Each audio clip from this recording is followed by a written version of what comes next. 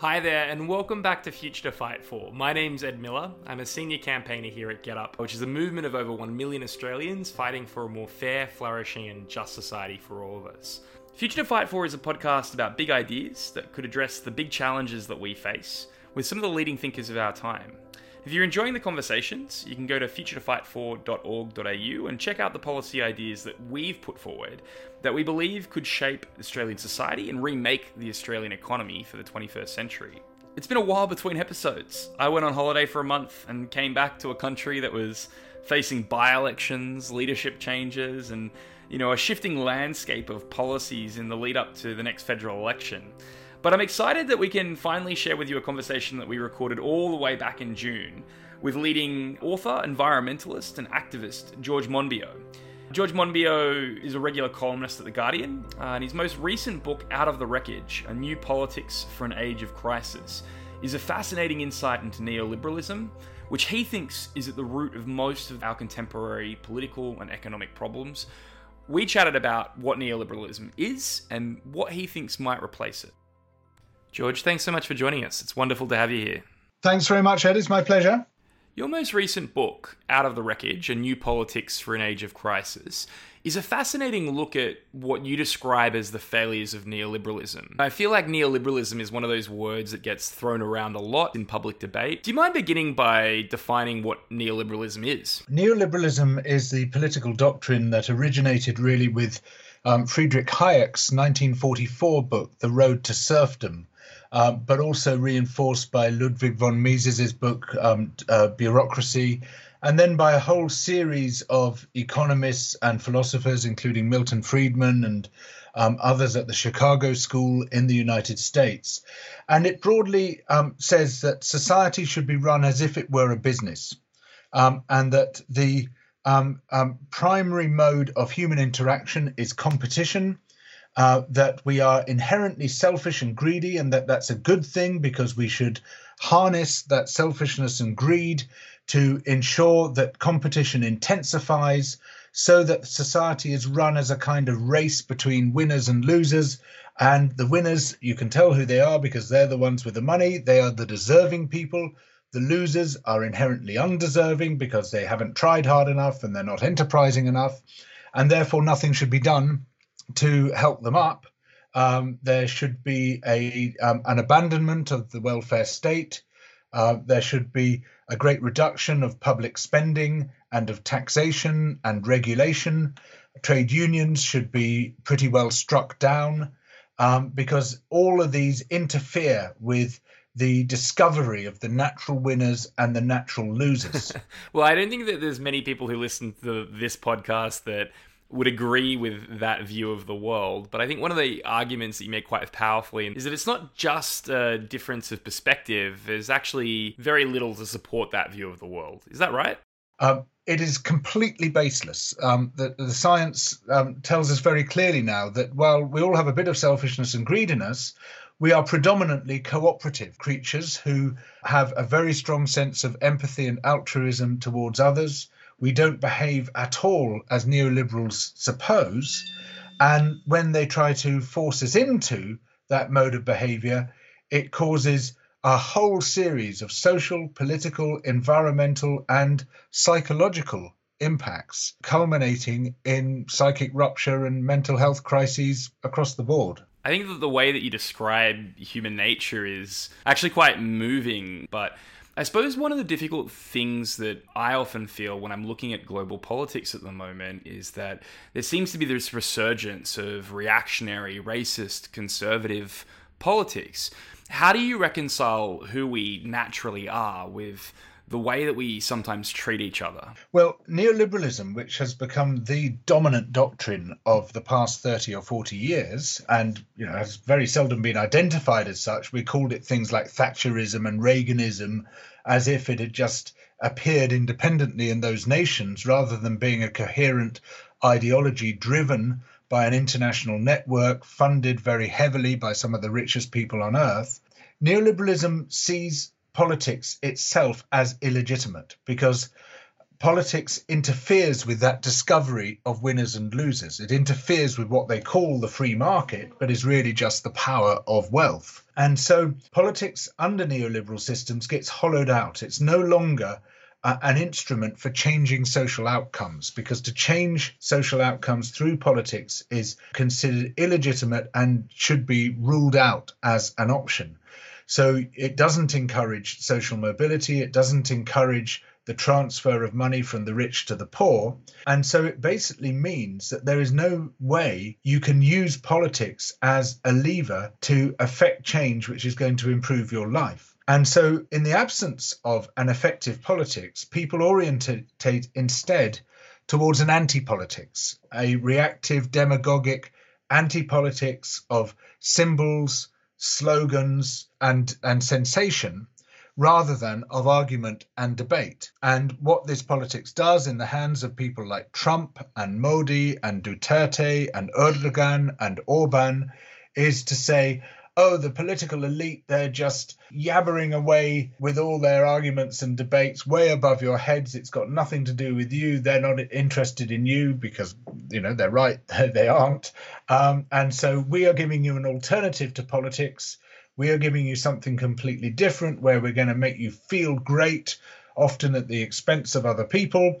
And we are going to make our nation great again. And so it's a replacement of an effective, active politics, which tries to change social outcomes, tries to change people's lives.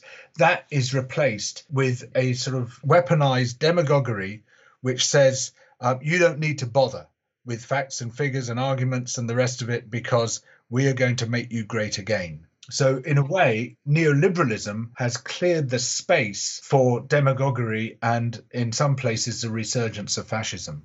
One of the things I always love about your writing, and you've done it a lot in this conversation as well, is that despite the number of big systemic problems in the way that the world's working, automation, artificial intelligence, the rise of neoliberal attitudes that have undermined our political systems, you never lose sight of the individual. You've written a lot about the mental health impacts of the economies in which we live. You've written a beautiful essay on loneliness. Why is it, do you think, that you focus so much on individual experiences and individual feelings? Because I assume that that's quite a deliberate choice. Well, the idea which we're constantly surrounded by is a Hobbesian idea that humankind in the state of nature is involved in a war of every man against every man, leading to a life which is solitary, poor, nasty, brutish, and short.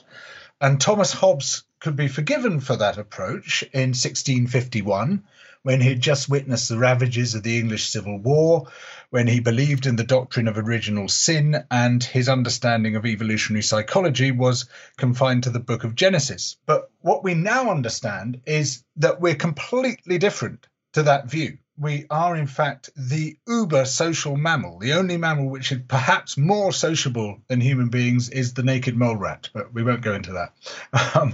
But we have this incredible capacity for cooperation, which is how we survived during evolutionary history, when in the savannas we were the slowest and weakest of all the large mammals, but we not only survived, we kind of over-survived. We wiped out everything else. Well, how did we do that? By incredibly intense cooperation and by mutual aid, working together. And to reinforce that, we turn out to be by far and away the most altruistic of all known species. There are various other species which show a degree of altruism towards unrelated members of their species, nothing like the daily acts of kindness that characterize humanity. And they're so ordinary that we don't even notice them. We only notice the bad things that people do because our minds are attuned to danger. And of course, the news media exacerbates that because it is always telling us about the bad stuff that's happening. And yet we are this sort of super empathetic, altruistic and sociable creature. When that urge is thwarted, when we're basically stopped from being the extraordinary creatures that we are, and our good nature is truncated, well, that has devastating implications for our psychological health. It's no accident that solitary confinement is an extremely effective form of torture because our minds are social minds. We cannot form a mind without other people, and we go mad in the absence of others. And so when we are persuaded that the highest state of humanity is to stand alone, and when we glamorize the idea of being a lone ranger or a sole trader or a self-made man or woman, and we therefore set ourselves apart from other people, as we're induced to do, we set in train the potential for devastating psychological and physical consequences. And amazingly, it turns out that loneliness isn't just bad for your mental health. Chronic loneliness is as bad for your physical health as smoking 15 cigarettes a day, twice as bad as obesity. There's a great wealth of research now showing that lonely people are far more susceptible to illness and then far more likely not to recover from that illness than people who have a strong social network. There's one remarkable study which shows that elderly people with 2 or more chronic diseases are no less likely to die in a given period of time than elderly people with no diseases if they have a strong social network. If they don't have that network, they're far more likely to die than those without chronic diseases.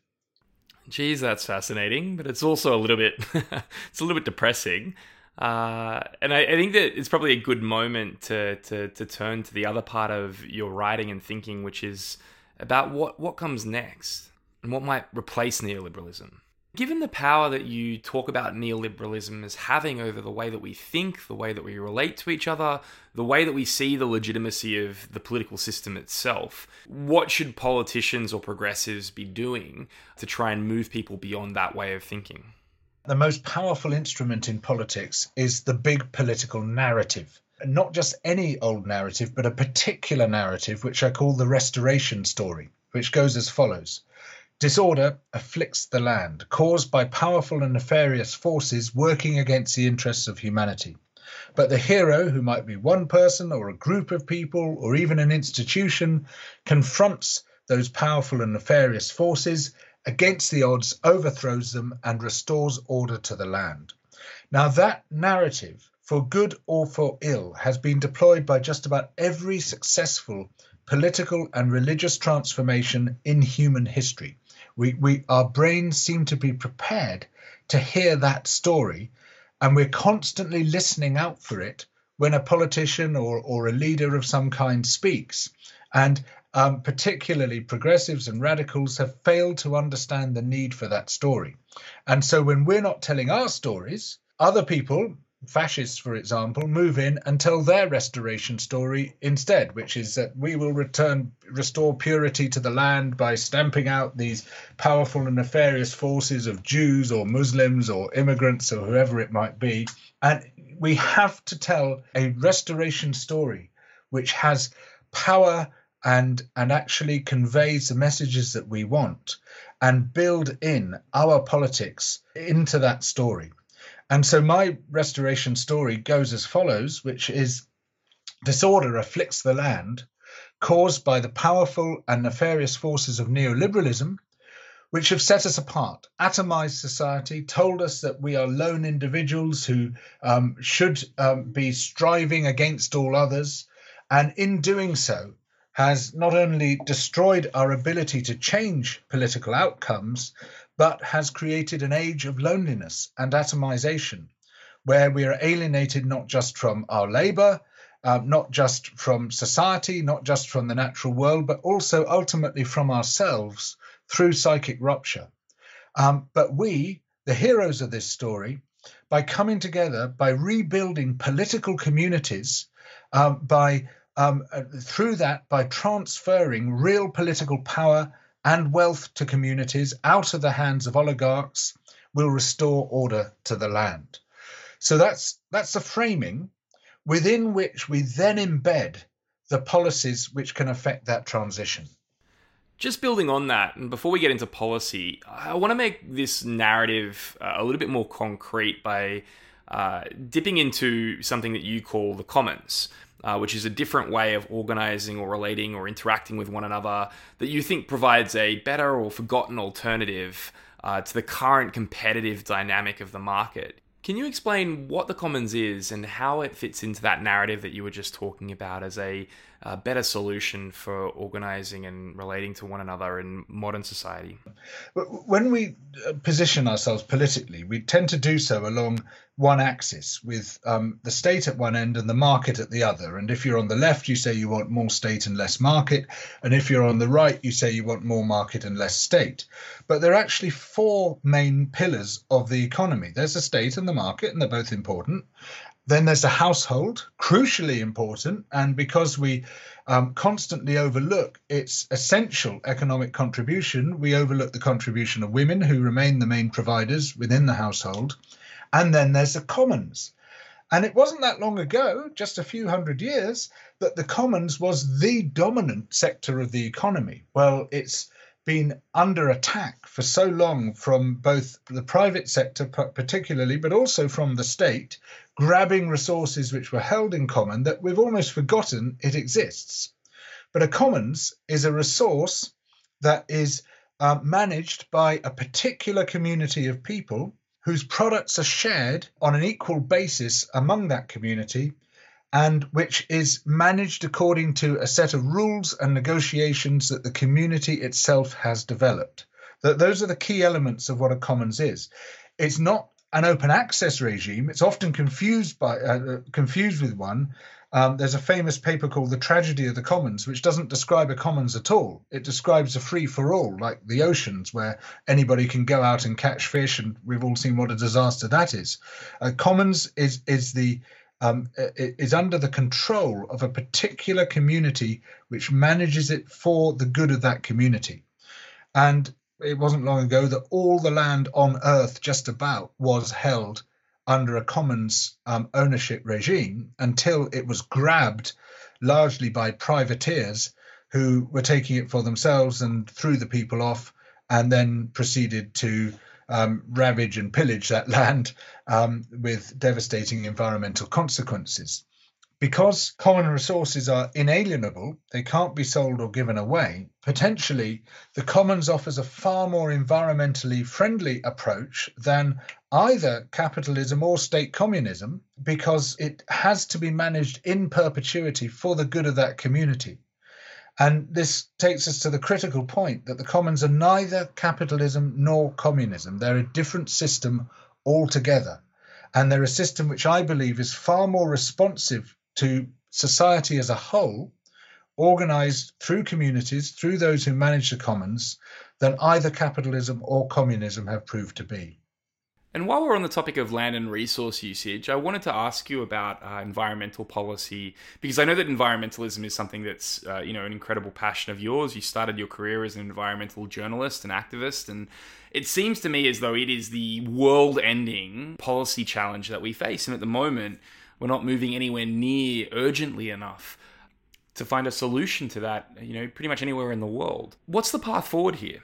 Well, look, we have the wrong system for solving any long-term problem at the moment, because it's a system which is so blunt, so diffuse, so coarse, that it's very difficult for citizens to exercise control over it. Once every 4 or 5 years, there's an election, generally run on one or two policy areas. It might be about the economy, it might be about immigration, just about everything else gets forgotten. But in the winning party's manifesto or platform, there will be hundreds of policies, and they will then say, well, we've got a mandate for all of these policies. People voted for us, therefore we are allowed to implement all of these things without any further reference to the people. For the next 4 or 5 years. Oh, and by the way, because we've been elected, we're allowed to implement a whole lot of other things which weren't even in the manifesto as well. And so that gives us almost no day-to-day hold over our politicians, and therefore they very quickly succumb to lobby groups, to capture by the very people they're supposed to be regulating and restraining, people who are an ever-present threat to humanity, through their environmentally destructive activities, the big mining and fossil fuel corporations, the big meat producers, the people ransacking the seas for fish, whoever it might be, stripping the soil off the land, creating air pollution in our cities. All of these things present a great threat to our welfare and indeed our survival. And yet those industrial interests have captured politics. I suppose that brings me back to the same question, though, which is obviously the system isn't working particularly well the way it is. What's the alternative? How can we approach making these decisions better? We need to wrest politics back. And I'm not saying we get rid of representative democracy. I'm saying we temper it with participatory democracy. And there are some fantastic models now for doing that. If you look at the city of Reykjavik, you see that the citizens there have basically taken control of their city. The future direction of the city is controlled through an amazing process whereby people put forward ideas, other people vote on those ideas, and then the council is forced to go through a sort of properly structured process of considering and either accepting or rejecting with very good reasons those ideas. And it's led to this massive resurgence of political participation. Basically, the city is now governed by 2/3 of its citizens, those who turn up. And that's just been transformative for the environmental, social and political performance of Reykjavik. Then you can look at participatory budgeting, another marvelous transformative idea which could be taken a lot further. It kicked off in Porto Alegre in southern Brazil, where 50,000 people a year now set the municipal budget, and through an amazing participatory process. And that has led to far better water supply, far better sewerage systems, better primary schools, better primary health, better social outcomes right across the board, such that the people of Porto Alegre have been doing something which political scientists say is impossible. They've been lobbying for their taxes to be raised because they can see how much more effective their money becomes when it's spent collectively under their control than when it's spent privately, that they can see their lives being transformed by this process. Now, I would like to take all this a step further. I think incorporate those models, incorporate what the Kurds have been doing in Rojava with these amazing bottom-up political processes, but at the same time see a big shift towards economic democracy by transferring real resources into the hands of community groups. And one of the methods I favour is to say, let's have a very high rate of land value tax on the most valuable property. So people who've got more than $1 million of property, for example, you stick a big rate of land value tax to break the upward spiral of property accumulation. It's also generating revenue. Part of that revenue should be distributed to commons land trusts, community land trusts, where people will have the money to buy land, the right to buy land, and the right to land assembly, so that they can start accumulating, particularly in our cities, community land banks, which can then be used for genuinely affordable housing, for public amenities, for generating further income, which could perhaps pay a local citizen's basic income. You've got all sorts of amazing potential starts to grow out of it when wealth is transferred from the oligarchy into the hands of communities. And I think there's incredibly exciting potential here, which we've only just begun to tap, even theoretically. It is exciting. And Get Up was sort of founded on that model of participatory democracy, getting ordinary people involved in politics, because it's too important to be left to politicians. And it's something that you've obviously got a great, degree of belief in as well. You were one of the people who were, the earliest supporters of Jeremy Corbyn in the UK, even when the polls had him way down and out. You were also a big fan of Bernie Sanders. What is it that you think lay behind their success, even as relative outsiders or underdogs in their respective campaigns? Because they understood the power of the political community. Through big organising, mobilizing large numbers of volunteers to do the sorts of jobs which previously were done by staffers, needing very little money, very little centralized collection of money, and using one wave of volunteers to train the next wave and to train the next wave. They mobilized a vast number of people who were just like the people they were trying to reach. Instead of having professional canvassers with clipboards going around saying, "So what do you think, sir?" You had people saying, "I feel your pain because I'm having it too. Where you are is where I am." And this is so much more powerful. You know, we are the great social communicating mammal. And when we meet someone on equal terms like that, we find an incredibly powerful means of melding our minds, of developing our common interests. And this is what the Sanders campaign tapped into so successfully. And I read a book by two of its organizers, Becky Bond and Zach Exley, called Rules for Revolutionaries, explaining how big organizing worked. And I was really excited by this and the way that it turned Sanders from being a totally sort of marginalized, no-hoper figure, according to the media, into someone who very nearly clinched a Democratic nomination. And, you know, it was a sort of running experiment they were doing with big organizing. Had they run a little longer, I think he would have clinched it. And then I think he would have wiped Trump off the face of the earth because he was building such momentum.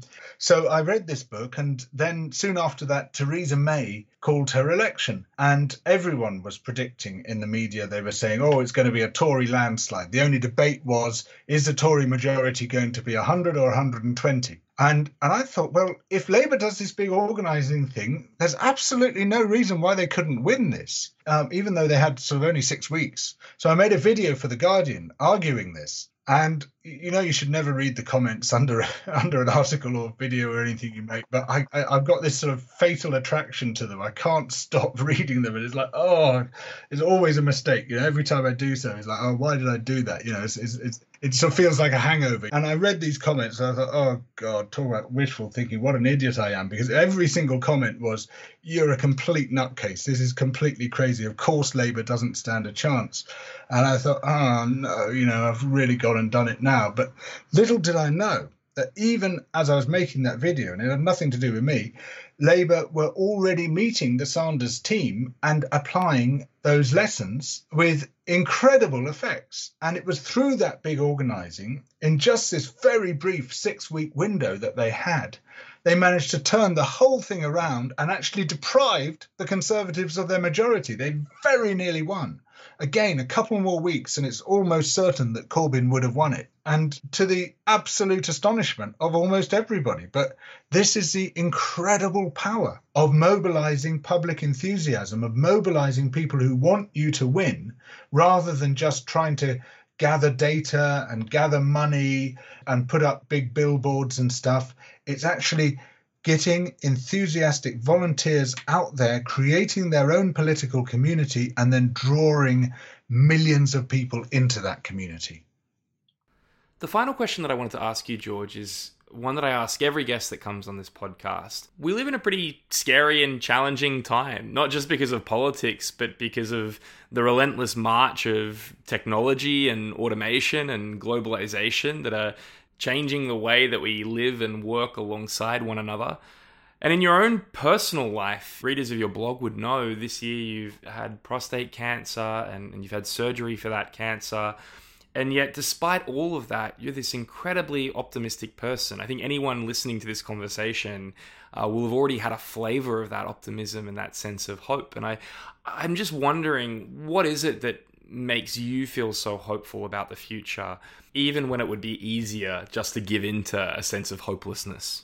Well, first to say, it only seems hopeless because we're not looking at it right. Political failure is at heart a failure of imagination. And if you're staring at the wall and not seeing the cracks in the wall, it's because you're not seeing it from the right perspective. There are always cracks in the wall, and you have to stand back, look from a different angle, and you will see those cracks. I'm pessimistic about what people do, and I'm optimistic about what people are. I think we are just an astonishing species. We have these massive, largely untapped reserves of altruism and empathy, benevolence towards others, kindness towards people. And it's not that we have to change human nature, we just have to reveal it. We have to get past this stupid, juvenile, completely scientifically groundless belief that we are all lone rangers and that's the way we ought to be. There's absolutely no basis for that whatsoever. It's pure mythology, promulgated by people who just have no conception of what human beings are, largely because perhaps, as has often been demonstrated, our political leaders are very different to the rest of us. There's a very high degree of psychopathy amongst our political leaders, and that's very different to the human norm. And so they see us as they are themselves, but that's not how we are.